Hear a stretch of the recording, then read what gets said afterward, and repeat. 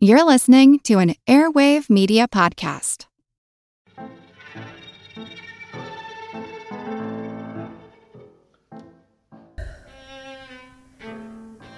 It's the downside of fame for an actor to become so well known for a character that fans forget their real name, or that they have a personality separate from the character. But some don't mind it as much as others. If I said Keiko, Chris, Soccer, and Reggie, you'd probably stare at me blankly. But if I said Free Willy, Beethoven, Wishbone, and Goose from Captain Marvel, you'd know exactly who I was talking about. My name's Moxie, and this is your Brain on Facts. It's only a kick, a jump, a block. It's only a serve. It's only a tackle, a run.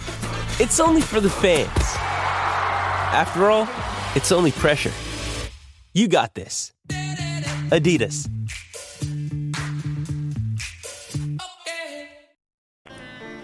We've been filming animals almost as long as we've been filming ourselves. The first movie to star an animal as the protagonist was Rover to the Rescue, all the way back in 1905. Rover to the Rescue was a British silent drama directed by Cecil Hepworth, the owner of its star, Blair, a male collie. The story is about a heroic dog named Rover who rescues the family's baby, played by Hepworth's own daughter, that was kidnapped from her nanny. Most of the footage is devoted to the dog's journey in finding the baby and then leading his master, played by Hepworth, to the baby. Hepworth's wife wrote the scenario and also acted as the mother in the film. The film became so popular that Hepworth had to reshoot it twice. So many prints were being made that the negatives would wear out. And it was after this film that the previously uncommon name Rover became the most recognized name for dogs in the English-speaking world. The title of best-known movie dog is probably split between Rin Tin Tin and Lassie, with an honorable mention for Benji among my 80s babies out there. The first Rin Tin Tin was discovered during World War I in a bombed-out kennel in Lorraine, France, by U.S. Air Corporal Lee Duncan. Duncan found a mother German Shepherd and a litter of 5 scrawny pups, only 2 of whom would ultimately survive. He named them Rin Tin Tin and Nanette, after little puppet toys that French children liked to give the GIs for luck. When the war ended, Duncan made special arrangements to take his puppies back home to Los Angeles, though Nanette sadly became ill and died after the trip. In 1922, Duncan and Rin Tin Tin, or Rinty as Duncan called him, attended an LA dog show, with Rinty performing for the crowd by jumping over 13 feet or 4 meters. Following the show, producer Daryl Zanuck asked Duncan if he could try one of his new moving pictures on the dog, and paid him $350 to film Rinty in action. Contacting every other studio in Hollywood with a Rin Tin Tin-based script, Where the North Begins, Duncan came across a Warner Brothers crew shooting a low-budget movie in which they were having difficulty with an exterior shot involving a wolf. Duncan quickly approached the director and told him that Rinty could do the scene in one take. True to his word, Duncan's Wonder Dog did it in one try, and both were hired for the entire shoot of Man from Hell's River.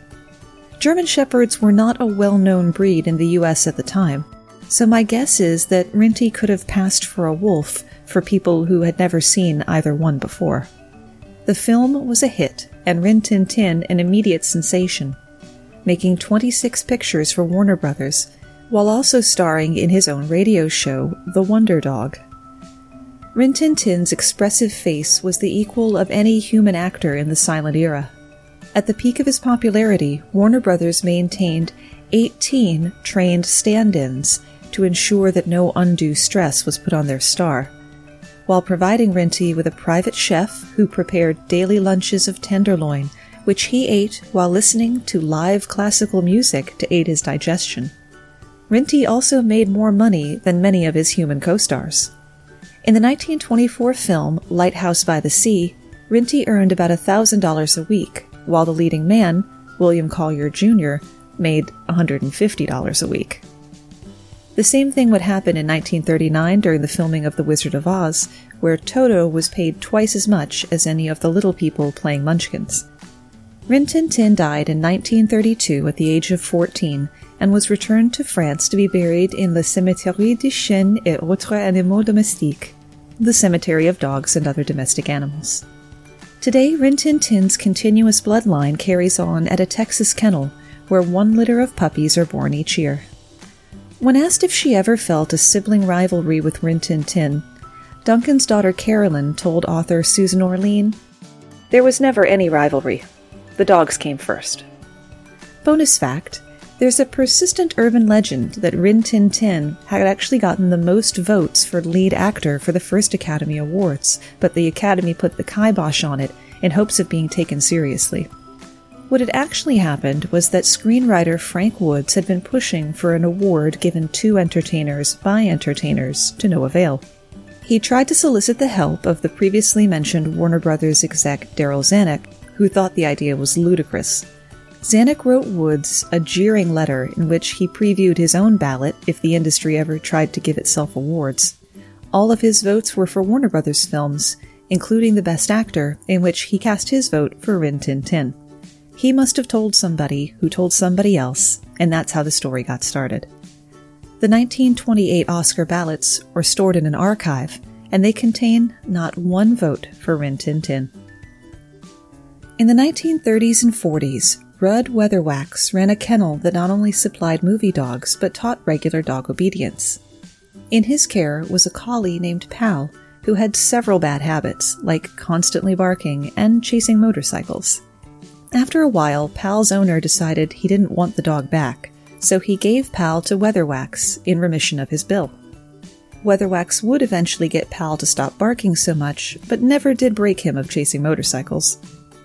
Pal's ancestry could actually be traced all the way back to England's first great collie, a dog called Old Cocky. Pal was one of 1,500 dogs who auditioned for the lead role of Lassie in the movie Lassie Come Home.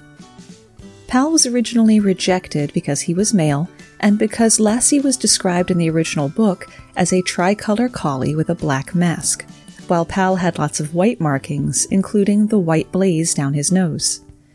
A female prize-winning collie was selected instead, and Pal was kept on as a stunt dog. While filming a scene in which Lassie had to swim a flooded river, haul themselves out, lay down without shaking out their coat, attempt to crawl on their side, and finally lay motionless and exhausted, the female dog refused to even get into the water. But Pal hit all the marks and in just one take. The rest, as they say, is history. You might have picked up on the fact that Lassie the character was a girl and Pal was a boy. In fact, all 9 dogs who have played Lassie have been male, even when she supposedly had puppies and was shown nursing them. Weatherwax continued to use male collies because, while both sexes shed or blow out their coats in the summertime, when most movies and TV shows traditionally film, the males have a thicker coat, so the dog won't look scrawny during filming because it's shedding. Fans also thought of Lassie as a big, heroic dog, and males are about 15 pounds heavier than females. The female collies were not ignored completely. Some of Lassie's stunt doubles had been female. Pal didn't always play Lassie in his movies. In The Courage of Lassie, he played a dog called Bill. In The Painted Hills, he played Shep. And in the strangest one, in Son of Lassie, he played Lassie's son Laddie, while Lassie was played by another dog. When Pal died of old age in 1958, Weatherwax was distraught. He would often visit the grave he had dug for Pal in a special spot on his ranch, and could never bring himself to watch another Lassie movie again. While top dogs usually get top billing, it's actually horses who have the most prolific and often the most difficult time in Tinseltown. Early Hollywood was an anarchic place, with upstart production companies launching whatever grandiose project had sprung to mind. Beginning in the 1920s, as the motion picture industry first boomed, you could do almost anything to an animal, or to a human for that matter. As many as 100 horses died in the making of the original 1926 Ben-Hur. With the jump in profits that came with the advent of talkies in 1927, along came the studio system, which concentrated filmmaking into a few corporate dictatorships to churn out movies as quickly as possible.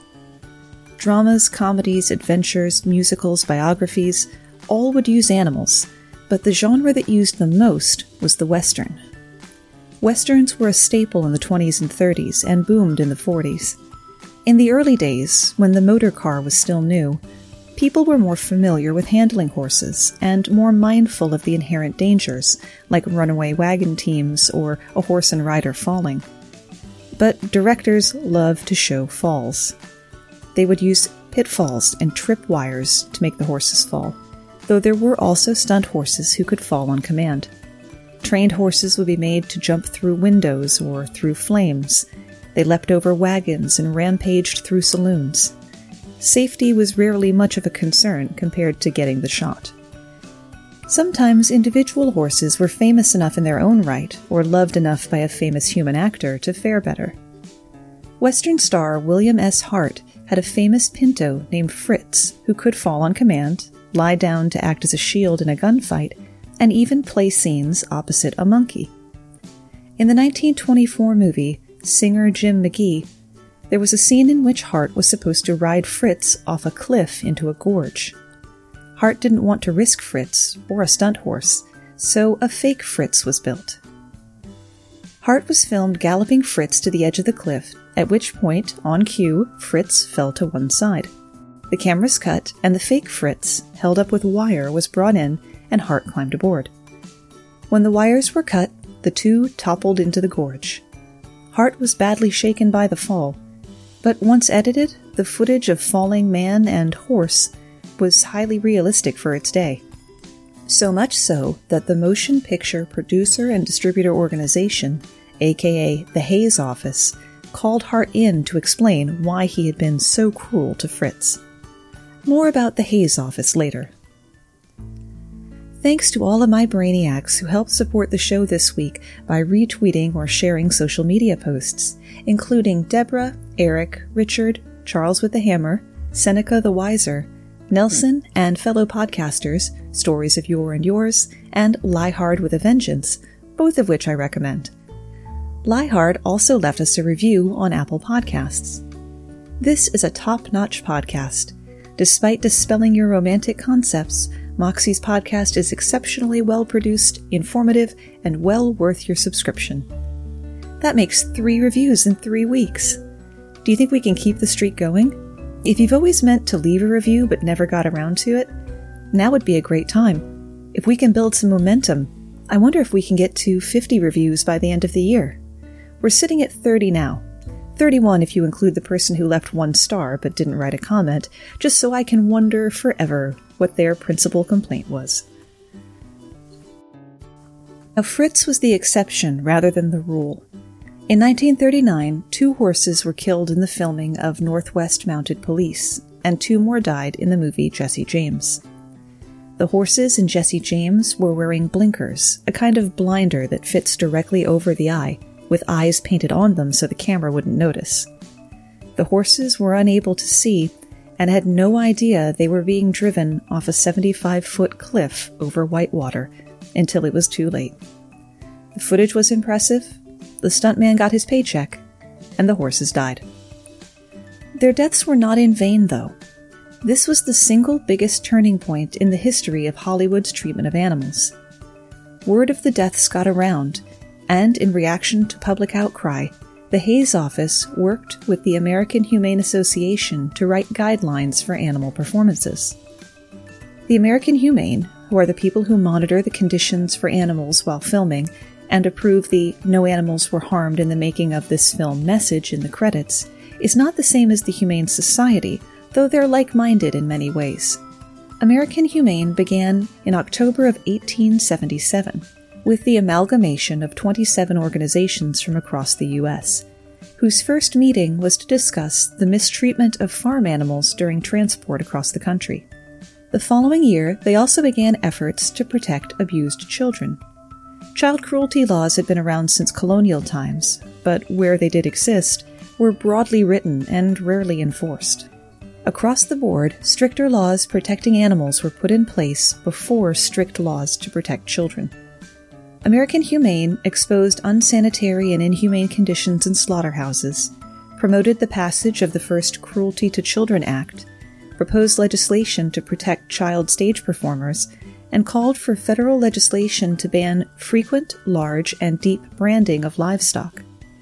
They opposed corporal punishment in schools, and fought against the practice of vivisection, or live dissection, which was used in schools and by scientists. And that was just in their first 20 years. Starting in 1940, after the filming of Jesse James, the American Humane was granted access to movie sets by the Screen Actors Guild, though the Guild had no jurisdiction over non-American or non-union productions. Apparent animal cruelty was also banned by the Hays Office. You heard about the Hays Code in episode 40, Words You Can't Say on TV or Radio, which featured special guest Joe Christie of the upcoming podcast Rock History with Joe Christie.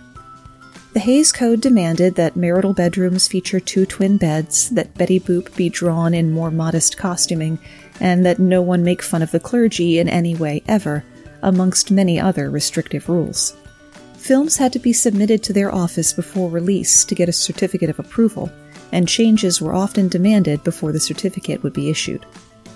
In 1968, the Hays Code was dropped, so movie characters could be as satirical, wanton, profane, or queer as they wanted. But it also meant American Humane's access to some sets was diminished, and their jurisdiction to act was weakened. It was another era of anything goes in New Hollywood. Younger filmmakers were creating realistic and daring movies with more subtlety and less dependence on formula, contributing to a cinematic renaissance and a move toward realism and location shooting. All of that cinema verite was bad for the animals. Through the final days of the 60s and into the 70s, it was bleak, said Karen Rosa, vice president of the American Humane's Film and TV unit. We were banned from film sets. There was a push for a gritty realism in those days of filmmaking, and they didn't like to be told they could or could not do something with animals. Because the American Humane wasn't on set, they could neither confirm nor refute that 2 mules were killed on the set of Patton in 1970 in a scene where General Patton shoots 2 mules who are blocking a bridge. In Apocalypse Now in 1979, a real live water buffalo was slaughtered with a machete, their defense being it was going to be slaughtered with a machete regardless. Before the movie was released in the UK, the Royal Society for the Prevention of Cruelty to Animals protested that it violated that country's Cinematograph Animals Act. The list of cruelty they could prove in the 1970s included animals killed for entertainment, horses wire-tripped, and live snake sliced into pieces. I did not Google that last one, and by listening to this podcast, you indemnify me from any psychological harm if you choose to. When you need mealtime inspiration, it's worth shopping Kroger, where you'll find over 30,000 mouth-watering choices that excite your inner foodie. And no matter what tasty choice you make, you'll enjoy our everyday low prices, plus extra ways to save, like digital coupons worth over $600 each week. You can also save up to $1 off per gallon at the pump with fuel points. More savings and more inspiring flavors make shopping Kroger worth it every time. Kroger, fresh for everyone. Fuel restrictions apply. I'm Jane Perlez, longtime foreign correspondent and former Beijing bureau chief for the New York Times. I've been a foreign correspondent in lots of places: Somalia, Indonesia, Pakistan, but nowhere as important to the world as China. I mean, China is not dropping anti-democratic paratroopers into Montana. But of course, we did see things like the weather balloon / spy balloon riveting the whole country for a week. This is Face Off, an 8-part series in which we'll take you behind the scenes to key moments in the tumultuous U.S.-China relationship. We'll speak with a diplomat, a spy, a tech reporter, a U.S. admiral, even Yo-Yo Ma. Plus, my pal and noted China historian Rana Mitter joins the conversation. We'll look at what's driving the two nations apart and explore whether anything can help bring them back together. Face Off launches April 9th. It took another crisis to push things back in the right direction, that being 1980's Heaven's Gate, a spectacular flop so expensive that it put United Artists Studios out of business. Chickens died in staged cockfights. One horse was killed in an explosion. Others were injured or killed in a battle scene. It was claimed that cattle were slaughtered and gutted so their innards could double for the innards of human characters. The American Humane, which hadn't been allowed on the set, led picket lines and a boycott of the film, which was taken up by humane groups across the country. Unlike Apocalypse Now, there were no good reviews to distract people, and public anger once again led to sweeping change. American Humane monitors came back on set through a contract with the Screen Actors Guild and the Association of Motion Picture and Television Producers. The No Animals Were Harmed in the Making of This Film disclaimer came into being at the same time. It was first granted to a movie called The Doberman Gang, in which a man trains 6 dogs to rob a bank for him. In 1988, the American Humane published a set of guidelines for film and TV production. Since then, they say that the incidence of accident, illness, and death of animals on set have declined sharply, although there are still occasional violators, especially when filming takes place overseas. American Humane currently monitors 70% of known animal action in film and television, starting in pre-production by reviewing the script. They don't just safeguard cuddly mammals either. The American Humane even ensures decent treatment for insects and fish. Bonus fact, in the credits for The Silence of the Lambs is Ray Mendez, moth wrangler and stylist. There were not enough death's head hawk moths to be found, and no time in which to breed them, so Mendez took another species of moth and essentially dressed it in a little costume. He painted a death's head onto a fake press-on nail and used a special kind of glue to stick it to the moth's back in a way that wouldn't hurt it. That's the kind of interesting extra content you can get and share in our Facebook group at facebook.com/groups, plural, /Brainiac Breakroom. For something really special, head over to patreon.com/yourbrainonfacts for the pilot of Spot the Lie, where myself and 3 other podcast hosts try to figure out whose tantalizing tidbit of obscure knowledge is actually complete crap. It is a Patreon exclusive, but open to all levels, even the $2 a month level, which is less than 7 cents a day to help support the show. American Humane is not without its controversies, though. In the late 1980s, American Humane was accused by Bob Barker and United Activists for Animals' Rights of condoning animal cruelty on the set of Project X, the Matthew Broderick movie about chimps being taught to fly planes. Barker and company claimed that a cattle prod and a gun were being used on set, and that a chimp was rumored to have been beaten.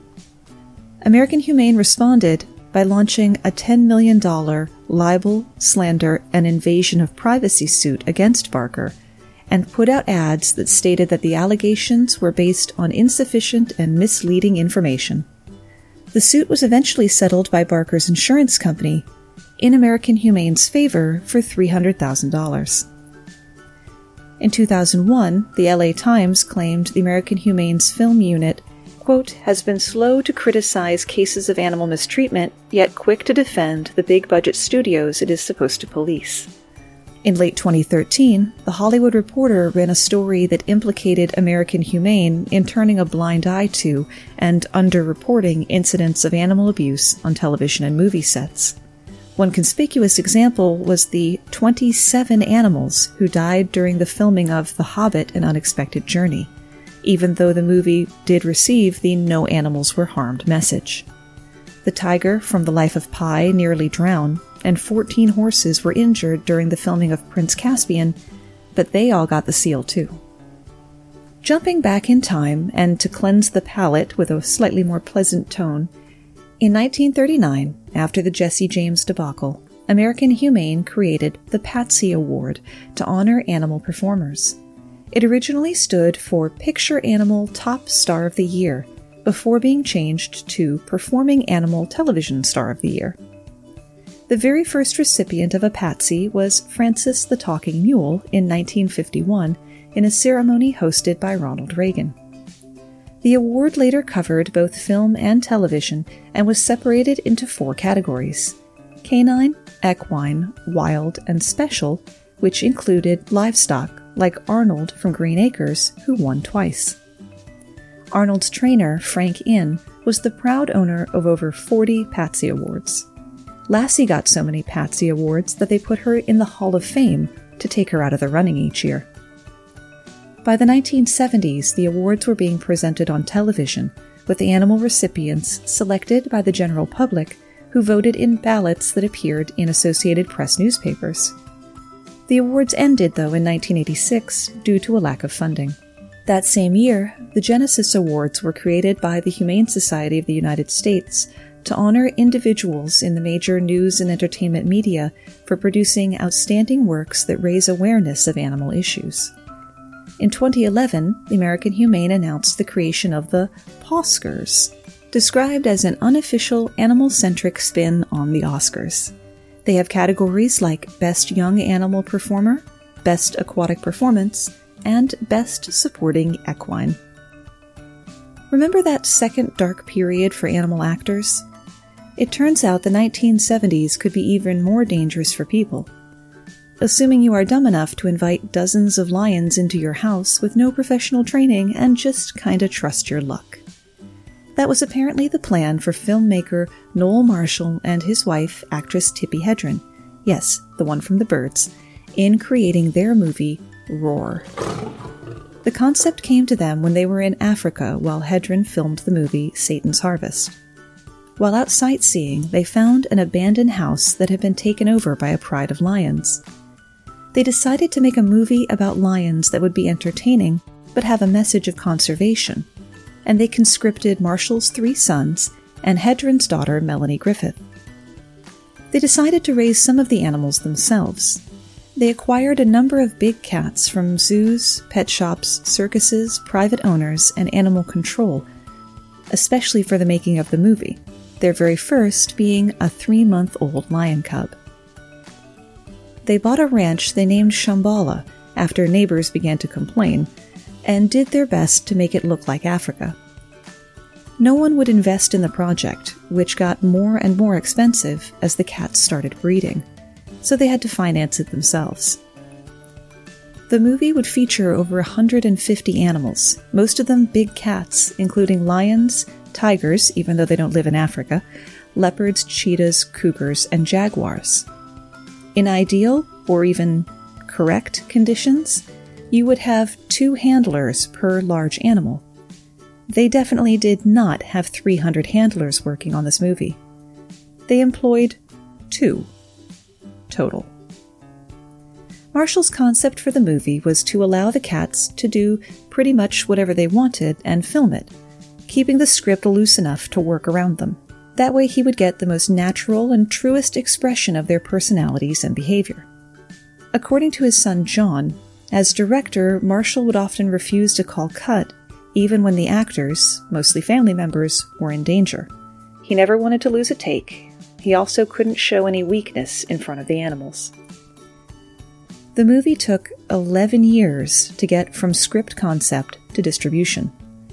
The script was started around the end of 1969. Actual filming began in 1974, and it would take about 4 years to complete principal photography, a far cry from the 6 to 9 months they originally estimated. The movie was finally edited and released in 1981. This was Hedren's first major movie with her daughter Melanie Griffith. Griffith left the production for a while for fear of coming out of this with half a face. The role then went to a friend of hers, who the lions were accustomed to, and whose face Griffith was apparently not as worried about. The understudy filmed a number of scenes, then Griffith changed her mind, and they had to reshoot. She should have gone with her first instinct. One of the lions did try to take her face off, requiring her to have reconstructive surgery. We could be here all day recounting the injuries from this shoot.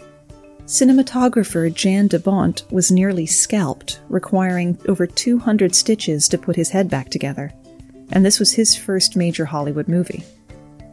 Assistant director Doran Copper was attacked and mauled by a lion during production. His throat was bitten open, his jaw was bitten, and one of the lions attempted to rip his ear off. He was also injured in the head, chest, and thigh. Hedren suffered a fractured leg when she was thrown from the back of an elephant, and multiple wounds from the cats. Marshall's son John required 56 stitches to repair his worst bite wound, and Marshall himself was wounded so many times that he was hospitalized with gangrene at one point. The only person who escaped filming completely unharmed was Kenyan-born actor Giallo Matobo, who had sworn off getting cozy with the animals from day one. In 1978, a flood from a dam breaking killed many of the lions in the film, washed away the set, and destroyed nearly everything: the house, the trees, their personal possessions, editing equipment, and the completed footage. Sheriff's deputies had to shoot 3 lions who escaped during the commotion, including Robbie, a unique black-maned Rhodesian lion and king lion of the picture. This set production back years, and the damage done amounted to over $4 million. Hedren sold her costume from the birds and all of her jewelry, and Marshall bankrupted his ad agency to get production started again. A year later, a brush fire hit the ranch. All of the animals were evacuated to safety, though Marshall was clawed by a cheetah while trying to protect it. When it was all over, Hedren said what they had done was incredibly stupid and should never be attempted again. They almost couldn't find a distributor because everyone they spoke to wanted a hefty chunk of the profits, but the family badly needed to recoup their losses. In the end, they couldn't release the film in the US anyway, due to multiple pending lawsuits from creditors. The film cost $17 million of their own money to make and only brought in $2 million internationally. It was also the death knell for Hedren and Marshall's marriage, as they divorced the following year. The other crazy thing about Roar was the marketing. The same cut of the film would be advertised as a horror comedy, and a ferocious family comedy. And that's where we run out of ideas, at least for today. There was a bright side to the whole Roar experience. Tippi Hedren kept the Shambhala Ranch and established the Roar Foundation to care for big cats who were seized by law enforcement, born in captivity, or surrendered by private owners. This includes Michael Jackson's 2 Bengal tigers from the Neverland Ranch Zoo, and the largest bull elephant ever recorded in captivity. While Shambhala welcomes all volunteers, only trained professionals are allowed to work directly with the animals. The title for today's show was Never Work with Children or Animals, and you'll notice I didn't get around to the children part, so look for that chapter next week. Thanks for spending part of your day with me. And remember, the pilot episode of Spot the Lie drops tomorrow on patreon.com/yourbrainonfacts.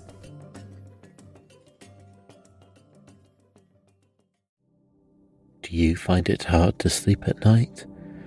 Then the Calm Cove podcast can help you sleep deeply all night long. Calm Cove has deeply relaxing meditation music and ambient sounds like ocean waves and crackling fires. All of our episodes are designed to help you relax and to fall asleep fast.